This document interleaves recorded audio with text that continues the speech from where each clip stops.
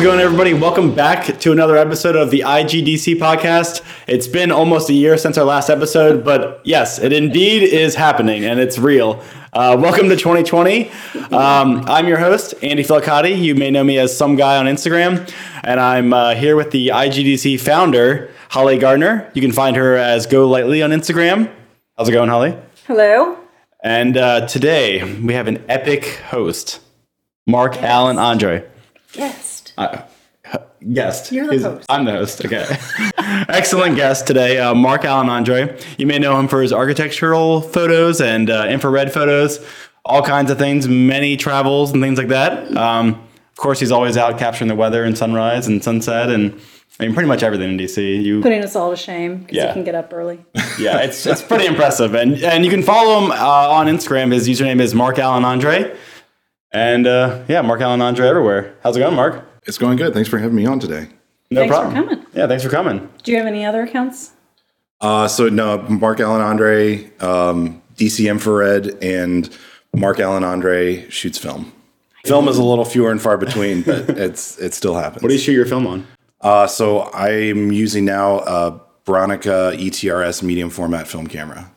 I don't know what that is, but it sounds... It's big. It's big and heavy, but it Pretty makes digital. some beautiful images. Are you the guy looking down like this at the... No, I did get a waist level viewfinder with it for a minute, but I got like an eye level finder, so it looks more like a DSLR and behaves a little bit more like a DSLR. I didn't realize you could even do that. That makes sense. It's like the fun thing about it is it's completely modular. Yeah. So you can just like put little bits and pieces everywhere, and it just like adds to it and makes it bigger and heavier to carry around. So You clearly know way too much about photography. yeah, it's a little. How'd you get into photography initially? Growing up, it was my dad was into photography, and he always had his film SLRs around, and it was just kind of always there, always omnipresent. And then, I think I got my first digital camera towards the end of my high school days, and was playing around with it a little bit, and then got a Canon PowerShot with a super zoom when I was in college, and was like playing around with that and started messing around. And it was really cool because Canon at that point opened all their firmware up so that people could edit it and just like do different things. And so messed with I didn't mess with the firmware, but I got a download for it. And like all of a sudden my super zoom could do like all sorts of crazy things and like do weird things that like DSLRs do now, but a consumer level camera wasn't doing then. And so I started playing around with like long exposure. I was in Kansas at the time, so I was like, storm chasing with quotes around it, but like trying to catch lightning and doing all that driving around trying to catch cool clouds and things. And then I got a DSLR as my graduation present from college and never looked back. Wow. How long ago was that? So like 10 plus years. Yeah. How old are you? So I graduated. Yeah, I finished college in 2011. Okay. So that's when I got my I'll call it my first real camera.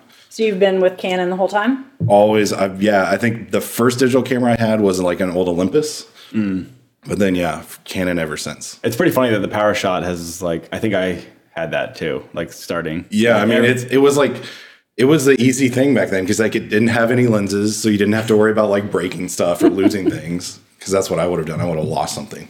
Yeah. But yeah, it was a great little camera to use. And I don't know, I did all sorts of weird stuff. Like I would set it up in the front seat of my car and take long exposures as I was driving around, which was kind of fun. And have you ever set your tripod up in your car? Yes. Okay. I have done that. I've done that too. I still do that every once in a while. Over the holidays. Yeah, every once in a while I do that still. It's fun. It's a fun thing to do. Yeah. You had a great shot of the Capitol building, which we can show probably later. Yeah. Yes. That was cool. That was pretty cool. Yeah. And there's some cool things like driving around DC, experimenting with that, and just seeing what happens. It's completely unpredictable. Yeah, that was cool. Rough roads help.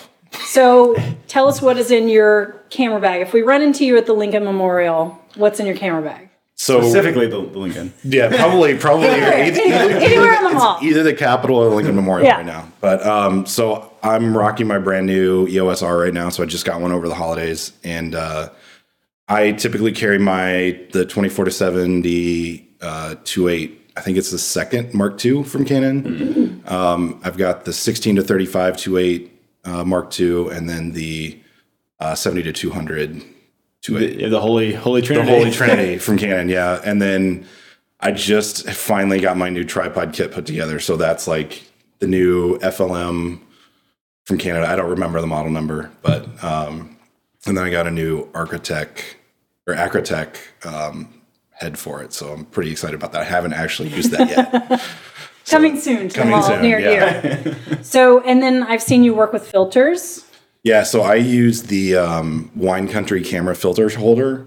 I've messed around with a couple, Lee, and I don't think I've used a Nissi one, but the Wine Country camera one, what I liked about it is it comes with these metal frames that the filters flip into, because it only took me dropping and breaking one glass filter before I was Which like, is not fun. Oh, I see. That makes sense. breaking a $200 filter. I was like, no, I gotta protect these. So that, and but it makes it easy. Like, everybody's coming out with these new filter holder systems now, which I've seen a bunch pop up, but they all have things where you can, like, the circular polarizers and things are all built in. So it's a really user-friendly and photographer-oriented system. And you don't have to touch the glass, so it makes it easier to keep things clean. And it has like cool wood. Yeah, it has some little like cool wood details that make it nicer to touch. Like, it looks fancy. When it's like 30 degrees out and windy, like, you don't have to touch cold metal. Oh, you just get to, like, I didn't think about you can that. touch wood, and it's not sense. as bad. But yeah. So yeah, that comes out some mornings, but not every morning. Yeah, I feel like I'd be using that all the time, but much to set up. It depends on how the weather's doing and how the light is. If it's really dramatic and I need a graduated filter, or if it's kind of dull and I need to, like, blur the clouds or something, I'll bring that out. But well, so that brings me to my next question is, how do you plan? Do you wake up every morning thinking you might go out, or do you sort of look at the weather before you go to sleep and think tomorrow might be a good day? Because I know you do a lot of sunrise. yeah, I mean, sunrise. I like sunrise because it's nice and quiet. But a lot of it is when I have time, since I work full time, and photography is a hobby. But a lot of times I keep an eye on the weather. I've always kind of loved weather anyway, so I just kind of like watch it, monitor it, and it's where, like, Capital Weather Gang is like my favorite, because they're really, really good about giving you these great forecasts. But I use the Photographer's Ephemeris and their Skyfire subscription to help kind of predict and think about what quality the sunrise is going to have. But even on days where I would like to go out and Skyfire says it may not be great, I do a lot of planning using, like, the National Weather Service has all of their satellite imagery available on their website. And a lot of it comes down to just, like, looking and seeing, like, what's happening generally with the weather. Like, is there a storm system moving in? Because if I'm out for sunrise, right, I want clouds coming in from the west, and I want clear sky to the east so the sun can get under the clouds. So a lot of it is just kind of a gut feel, and some mornings you go out and it doesn't pan out, but it's still okay because I got to be out for sunrise, and it's still kind of a nice thing. It's like nice, and DC's quiet at that time, and it's just kind of peaceful. And it's wild to see the difference, like when you're at, like, the monuments and there's just no one there. Yeah, and even when I travel, that's, like, the really nice thing is sunrise is just you can be more contemplative, you can be more focused, and it's just like a nice time to be out. Kind of psychs you up for your day too. Yeah. Well, you spent to Patagonia, right? Yeah, so last April, I was in Patagonia for a week, which was unreal. It was also nice that sunrise when I was there was at like 8:30 in the morning. So, oh, wow. Like, I didn't have to get up at like 4 a.m. to catch sunrise. That helps. But then there was one day where I got up and I did like a 2-hour hike to get to a spot for sunrise, it was interesting being on a trail in the complete darkness. Now, there were other people going out and hiking at that time too. Do you use headlamps or? Yeah, so it was funny. You'd be going up because it was like, I don't know, it was like a 2.5 mile hike up to this one viewpoint I wanted, but it was like 1,200 feet of vertical gain. So it was like you could see, and the first part of it, they kind of switchbacks along a ridge, and you can like see the other groups up ahead of you with their headlamps and everything. And I'm sitting there thinking, I'm like, okay, as long as there are no mountain lions around, I'm going to be fine. And you're by yourself when you do this, typically. Yeah, right? I mean, I typically travel by myself, but there were a lot of other people around on the trail, and it's just you make noise so the animals know you're coming, and because they're more afraid of you most times than. Yeah, I mean that sounds. Was the sunrise good? Yeah, that day was pretty good. There were some little wispy clouds around Fitzroy that were pretty beautiful. But yeah, it was. I don't know, the hike up and just being able to like sit there at sunrise was just like completely worth it. Well, it's like euphoric after that long of a time. Yeah, well, so it's like a 2-hour hike up, and then you just kind of get there and you're rushing around because like I got there and it was like 30 minutes before sunrise, so I was trying to find a composition and do all that, you know, get set up and everything. And it also like that was literally the first day I was in El Chalten, and it was like I'd taken an 8-hour drive, and it had been rainy, and it actually snowed around Fitzroy the previous day, so it was like cold, and then there's like these little wooden bridges that are kind of sketchy that you're crossing little creeks. Oh, and wow. so it was like not the easiest thing to get up there, and then you kind of get up there and you just like it's just kind of a nice release. And then I mean wandering around there was unreal. It's an amazing place. And the 2-hour hike back also, right? Yeah. Well, I'm like, so I ended up, I think I took like another hour and a half and kind of walked around. Cause there was like, so I think I ended up doing 7 miles of hiking that day. Cause there was just like a lot, there's like some cool waterfalls off in that area that you have to like go off trail to get to, which was kind of fun. Yeah, it was just like an amazing walk. And then, I kind of took my time going back down, and hiking poles. That was the key for going down. Wow. I've never used hiking poles. So you travel a lot. We all know this who follow you. Do you, when you look at a map and you're trying to figure out your next location, is it all about photography? Is it about where do I want to go? Where do I want to take my lens? What do I want to see and capture? How do you approach travel from a photography standpoint? When I'm trying to figure, well, I'll step way back. Whenever I'm trying to figure out where I want to go, I like to use photography as an excuse to get out and see something cool. There's a photographer I love, Jim Richardson at Nat Geo, who said, if you want to take more interesting pictures, put more interesting things in front of your cameras. I'm paraphrasing, so it might not be the exact quote, but like, It's pretty good then. put something more interesting in front of your camera. And as much as photography, I love it, it's a hobby, it's also just an excuse to get cool places. And so I think without photography, I would not have traveled. Like my first international trip was to Iceland when, in 2015, when I think everybody was trying to go to Iceland at that point, still are. But like Iceland, the Faroe Islands, Scotland, like all those places, probably I might not have gone if I wasn't as into photography, because I just wanted to go see cool things. And, I like to use Instagram and a lot of the online communities, 500 Pixel, like Flickr, all those groups to like figure out what is what are the cool things where I'm going to go. And then I use Google actually has a cool feature. I think it's like web browser only, but you can actually drop pins onto a map, maps. Yeah. And so I just have this like library of when I see something cool online or in a magazine or whatever, I'll just go in and drop a pin on a map. And then, I'll start to see like a little cluster develop around places I want to go. And then that's where I'll start to say, okay, I'm going to go here. That makes sense. Because you have a similar kind of map. You can do it on mobile, but on that. Well, you can do it on mobile, but it's like it's much easier to do from your computer. Okay. Well, But what's great is that you can access it through the Google Maps app. Right. So whenever you're traveling anywhere, like you can have all that information and be accessible and build links in and put images into it and everything, and it makes like, again, I try to find cool things I want to go see, and then that's where I'll go, rather than saying, okay, I want to go to this city without kind of having an idea of what I want to do. But it's, I always love to go see cool architecture when I'm there too. So it's like all those things kind of build into each other. But landscape photography has kind of like been the nexus for cool traveling to far-flung cold places. Well, so you are an architect. Yeah. So, how do you think that affects your photography or travels or? I think it's been an influence in terms of how I think I like kind of construct my images. Going through architecture school and seeing images of kind of icons of architecture, especially in 20th century architecture, they're very kind of clear compositions. And trying to create something that doesn't ask the viewer to like infer a lot of things about what's going on, but kind of helps them understand the space.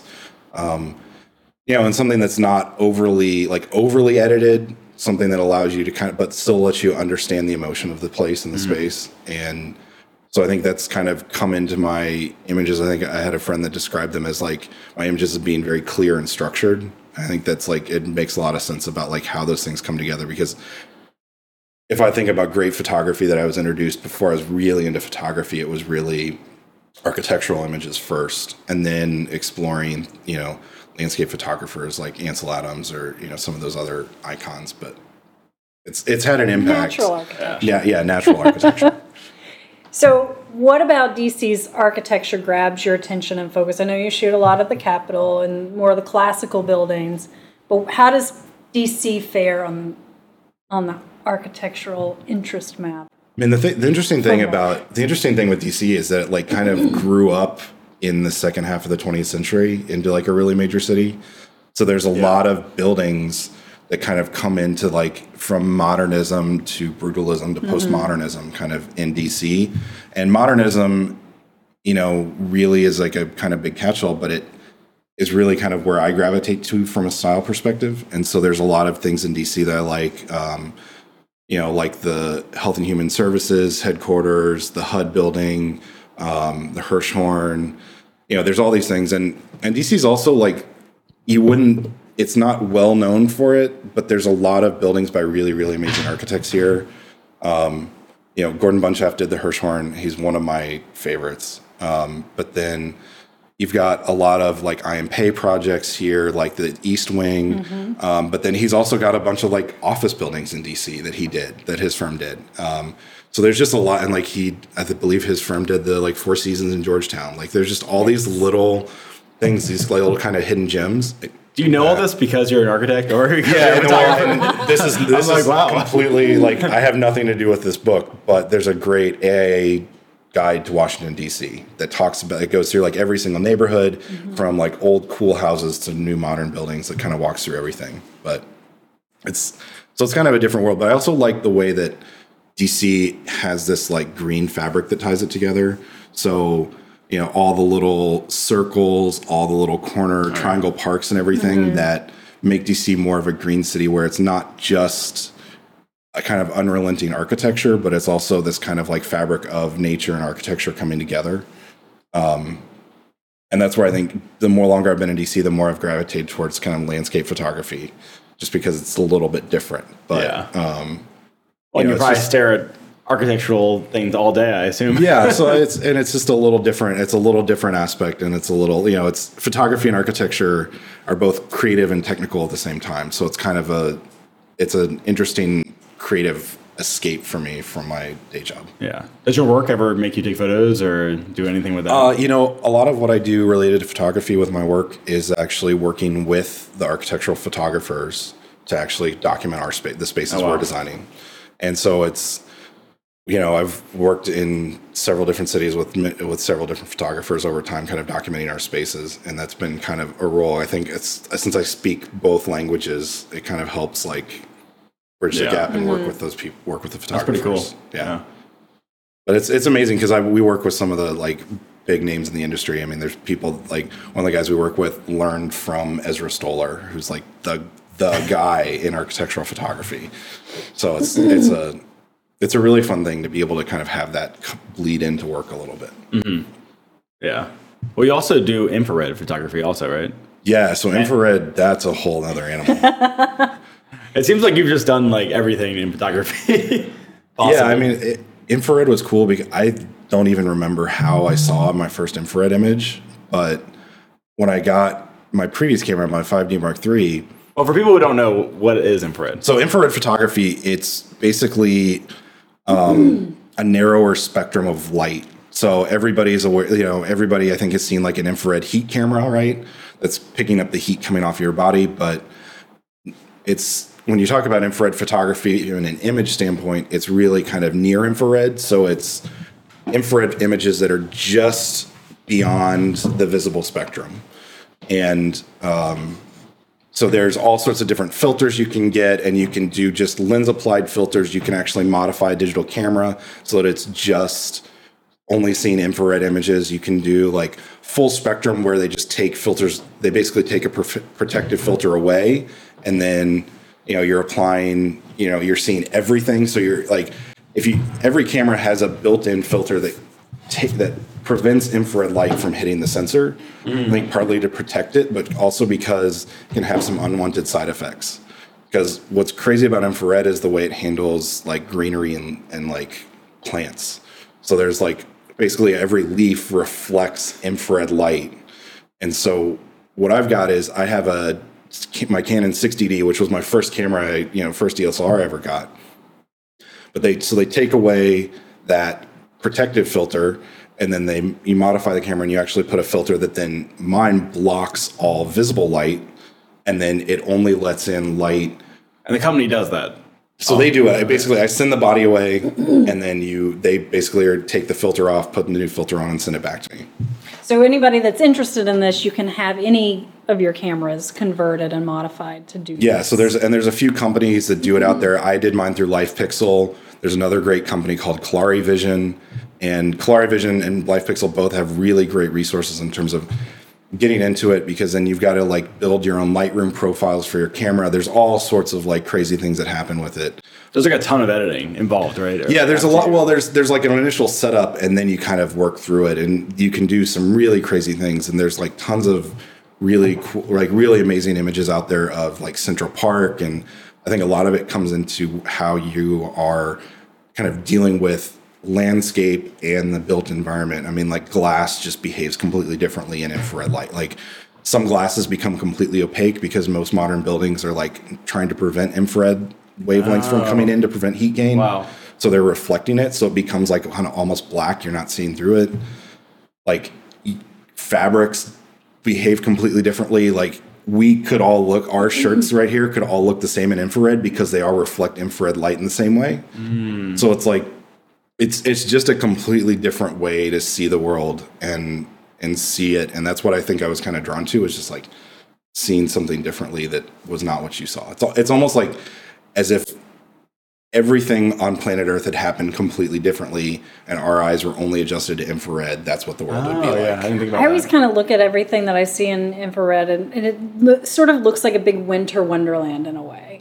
Yeah. When you do like green spaces, botanical gardens and stuff. So it kind of transports you into another world. Well, and I personally like black and white infrared images. I think it's a little more classic, that's just where kind of my aesthetic has gone.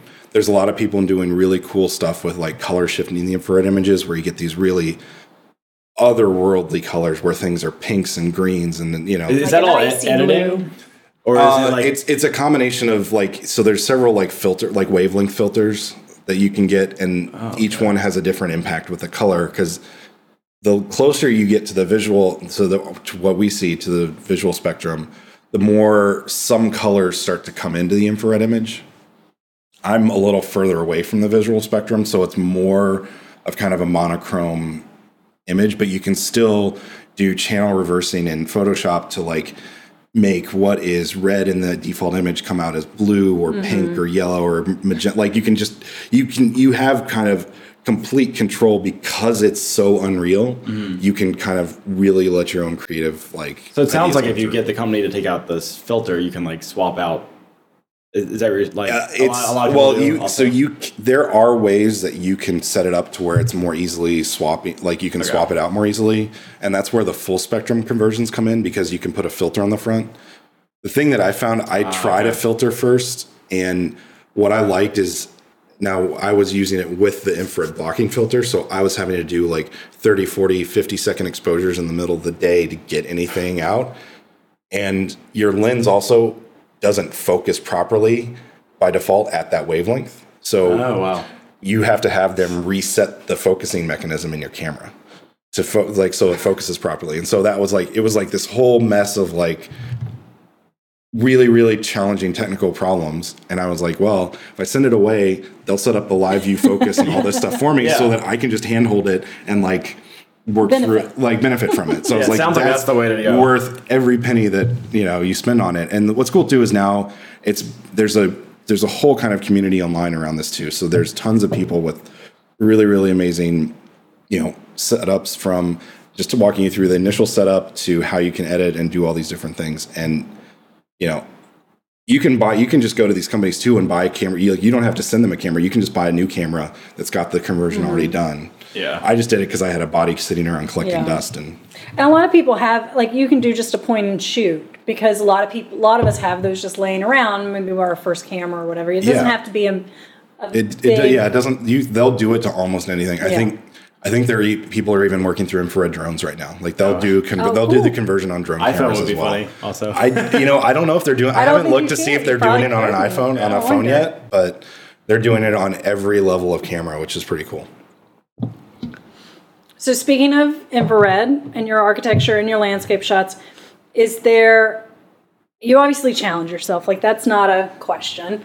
But have you ever challenged yourself to create a series based on a theme of something? Like I know a lot of photographers will say, okay, I'm going to go and travel Route 66 and just take photos of abandoned gas stations or something. I don't know. Just an example. But do you have anything that you've done or plan to do? There's a series that I've done very slowly over time that I'm kind of in the middle of trying to work through. I started this a long time ago, and I had just done like some really long exposure shots of like the planes coming into land at Reagan, like because with that flight path and following the river, like it's really bendy and everything.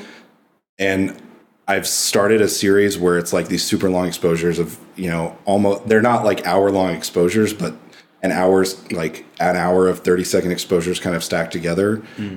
So I'm kind of in the middle of that and always trying to find new little visualization points where I can like see these cool things. I've got like 5 or 6 images in that set right now.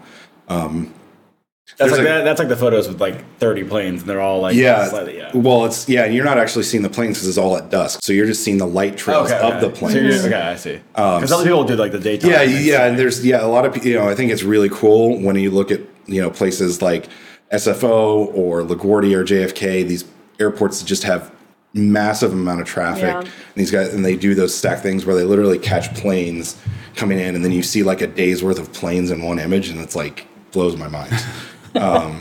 But yeah, I was kind of interested in like the notion of seeing the movement of the planes and actually seeing the path that they're flying as they come in, because you're moving so much as you come into that final approach that it's like really, really interesting and cool. Oh, they all aren't like exactly the same line? Or there's some variation, and that's kind of the cool thing is you start, but it aggregates and creates the path, which is really, really interesting. Cool. And it's a cool place to do it because you get wherever you set up, you can get sometimes the monument, and you can get it's a nice path. I have a cool one with where all the planes kind of look like they're going behind the Jefferson Memorial. Mm-hmm. Oh wow! The other thing is with like Rock Creek Park and some of the other roads that are around, or the George Washington Parkway and like a couple other places that are around. What's cool is sometimes you get the planes and like traffic moving in the same direction, so you actually get like these light trails in the ground and in the sky kind of converging into the same place. So there's some pretty cool opportunities there. And like, I always have in the back of my mind of like where I can go and trying to find new viewpoints for that series. I also have a really cool series that I came onto kind of by happenstance. I was at the Netherlands Carillon for 4th of July one year. And it was like, the wind changed right before the fireworks. So like all of a sudden the wind was blowing all the smoke towards me. And I always thought that like all the setup that security that has to happen for 4th of July always felt like I was in like a dystopian, like apocalyptic like movie where like everything's shut down. The city's been shut down and like you're like running for your life from something. And this one year, it just so happened that the smoke was blowing through as everybody was leaving. So walking from Netherlands Carillon back to the Roslyn Metro was like this sea of humanity, and it was like foggy and smoky. I remember this photo. And then it was also cool because then, you've got like the police armored cars that are there. So it like adds to it. And it was just like, it was really unreal. And I was like, okay, that was kind of a cool like happenstance. Like I've got like 10 images in that or something that was just like, kind of amazing to.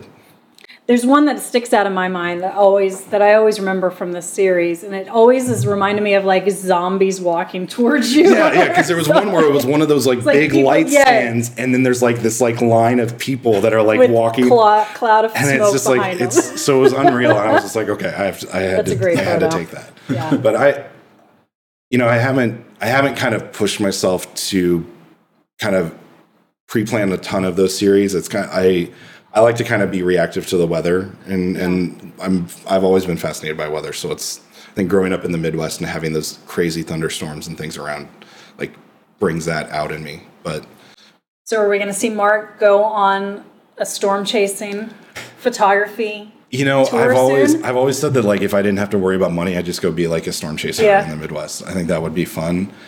I feel like I don't know the way I plan and travel. I feel like the storm chasing vacations are hard because like I could go out and not see anything. Right. And that's like I'm terrified of that. Like I would like go out and I'd spend a week in a 15-passenger van with a bunch of people and like come back with Get nothing. nothing. I don't think you'd come back with nothing. I don't think You'd I'd come find back with. something. I'd find something, but it like I don't know. They're like bucket list things. Like I've even though I grew up in the Midwest, I've never seen a tornado. Like you know, been in a basement when tornadoes are you know a few miles away and things, but I've never seen one, and so I always wanted to see one. Yeah, I assume it's super dangerous. Scary. Yeah, I As mean long it as is you're it far is enough really away. dangerous, and that's why We've all seen like, Twister.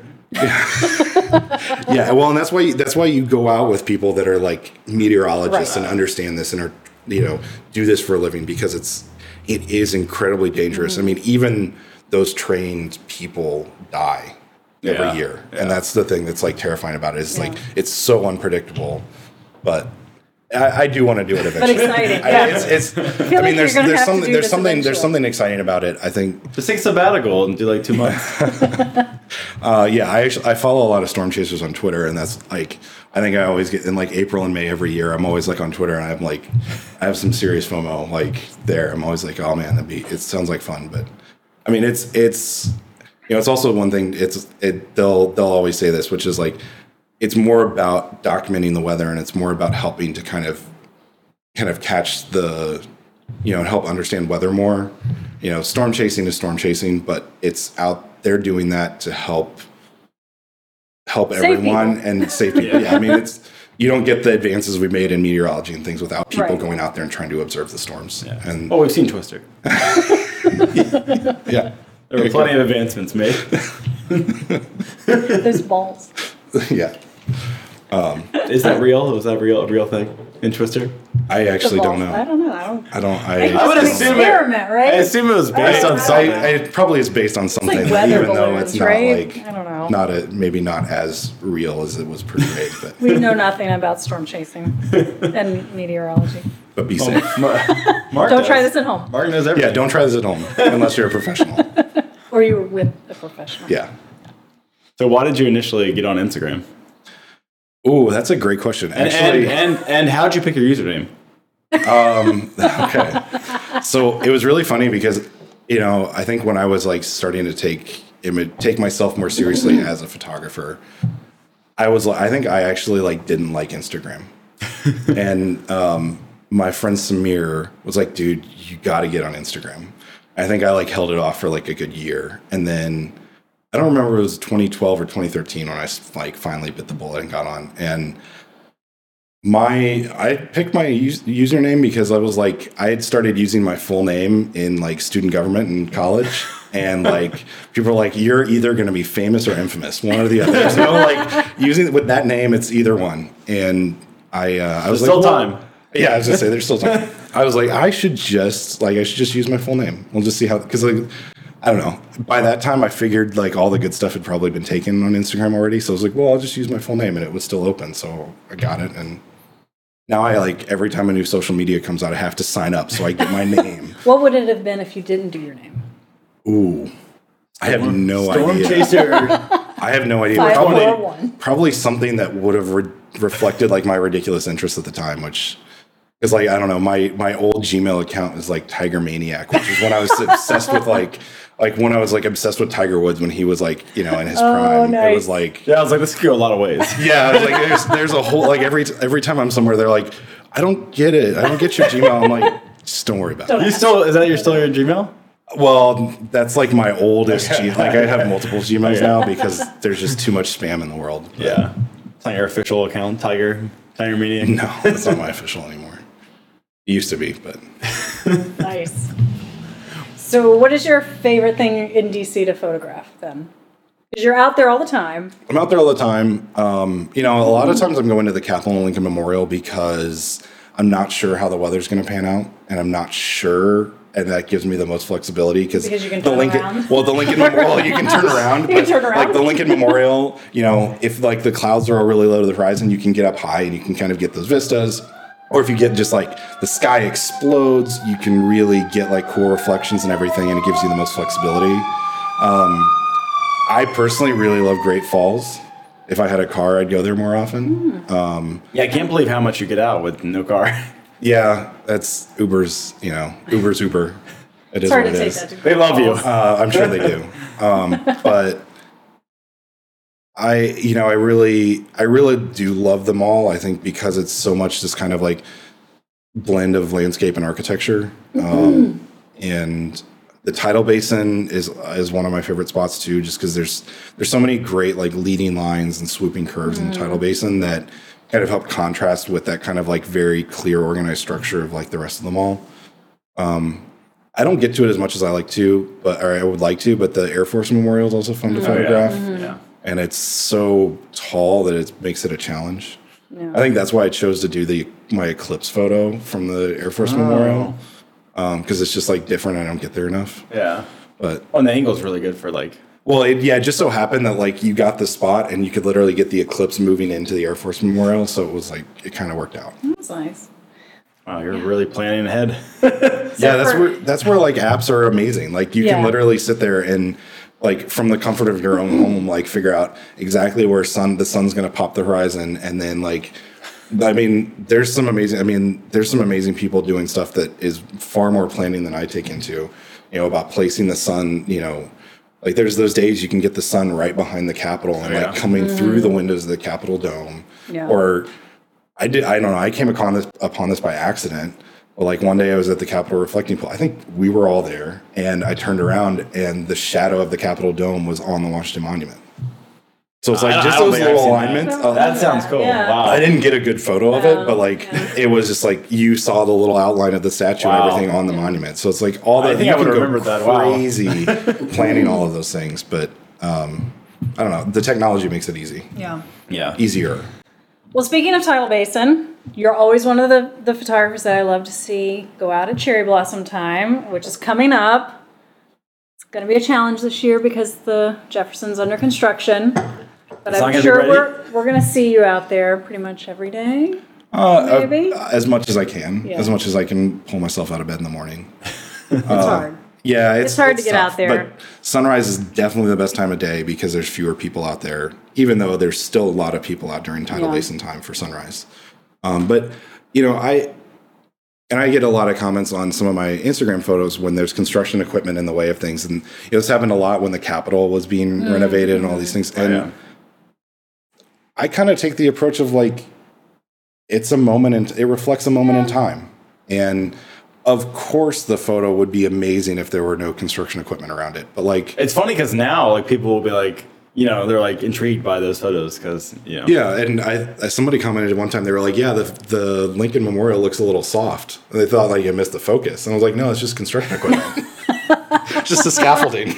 But it reflects a moment of time. And I think that's what I like about kind of being landscape focused stuff is it's like everything doesn't have to be perfect. It's reflective of what was happening at that moment and at that time, and it's like it can just be what it is. And That's at the end of the day, That's just really to deep. enjoy being outside. I do think you embrace that though too. When you look at when someone looks at your tidal basin photos, you focus in on the challenges that the tidal basin even sees today with rising sea levels. Yeah. So there's they're trying very hard to repair a lot around the tidal basin. So I think I'm always intrigued on how you capture that. despite as like concerning it is about rising sea level and everything. I mean, when the water comes over the sidewalk, there's some really cool photos where like the roots of the trees are like reaching into the water, and it's like there's some like one year, I don't know, I was there for sunrise and the sunrise was awful,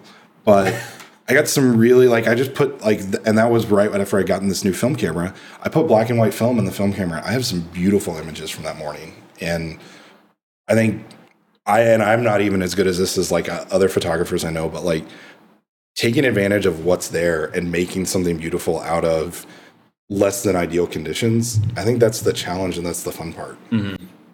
Like you go out, you may have a morning that, Skyfire said it was going to 85% chance of a good sunrise, and it's not. right? Always burned by that. Or it's like you go out and it was like, I think one morning we went out, it was like a 20% chance, and I was like, dude, we're going out anyway, and it was great. Awesome, yeah. Like, so it's sometimes it's just like a complete crapshoot, and you're just like, that's where like I don't know, even if you're not sure you're going to go out for sunrise, get up, look at the weather, open your front door, look outside, and see what's actually happening, and then just make a gut call. And is that how you know about fog? Like just the weather app, or like how do you know? Yeah, fog? I mean, Weather Underground is like my favorite weather app, and you can build. They have like a percentage, or no? They'll give you a prediction when there's going to be fog. I mean, just so it's looking at that, and will you get an alert or?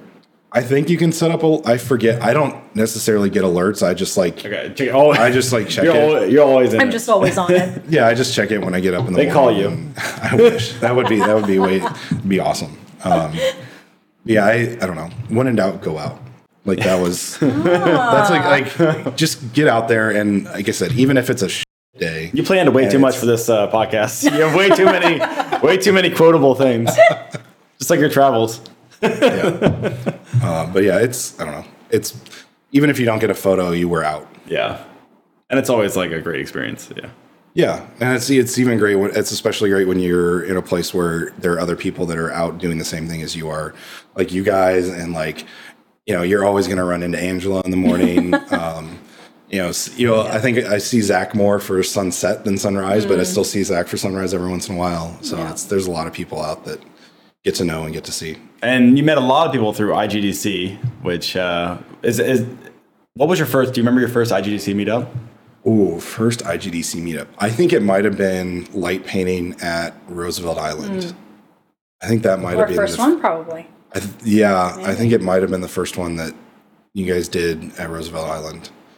I think that was it. I don't remember though. You missed that one, I think. Yeah, I was not there. Yeah, I don't think you were there because it was like I think it was a couple later. I don't remember when we met, but yeah, I don't either. Oh, great. I don't know because all the I don't know. Sometimes the instant meets meet so many people. Yeah, you meet so many people when you come to those that it's a challenge to. Did you go to any photography meetups before that, or like Flickr or 500px? I had been to.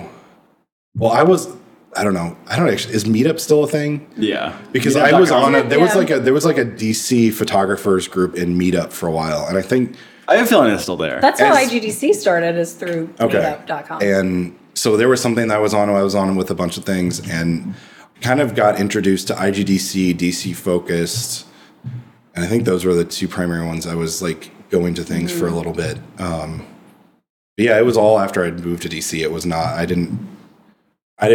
was not really aware of that when I was back in the Midwest. Like, I don't know. Wait, when did you move to DC? So I moved to DC. Well, I interned in DC in 2010, and then I came back. So I went back, finished my last year of my master's, and then moved here in 2011. Oh, okay. Oh, wow. So the year we started, yeah. The year you got your camera. Yeah, the year I got my camera. Like all the magic happened. But yeah, so I don't know. IGDC's been great because there's a lot of variation in what you've worked really hard to kind of set up in terms of like all those different things that we get to do, whether it's stuff at the Hirschhorn or stuff like Roosevelt Island or just like random like meetups for Cherry Blossom or whatever. Like it's been that one. IGDC has been really a lot of fun in helping meet people that are also interested in photography. Yes. I don't know if we can top that. Wow. That was good. Great good way to go out. We didn't pay you that much.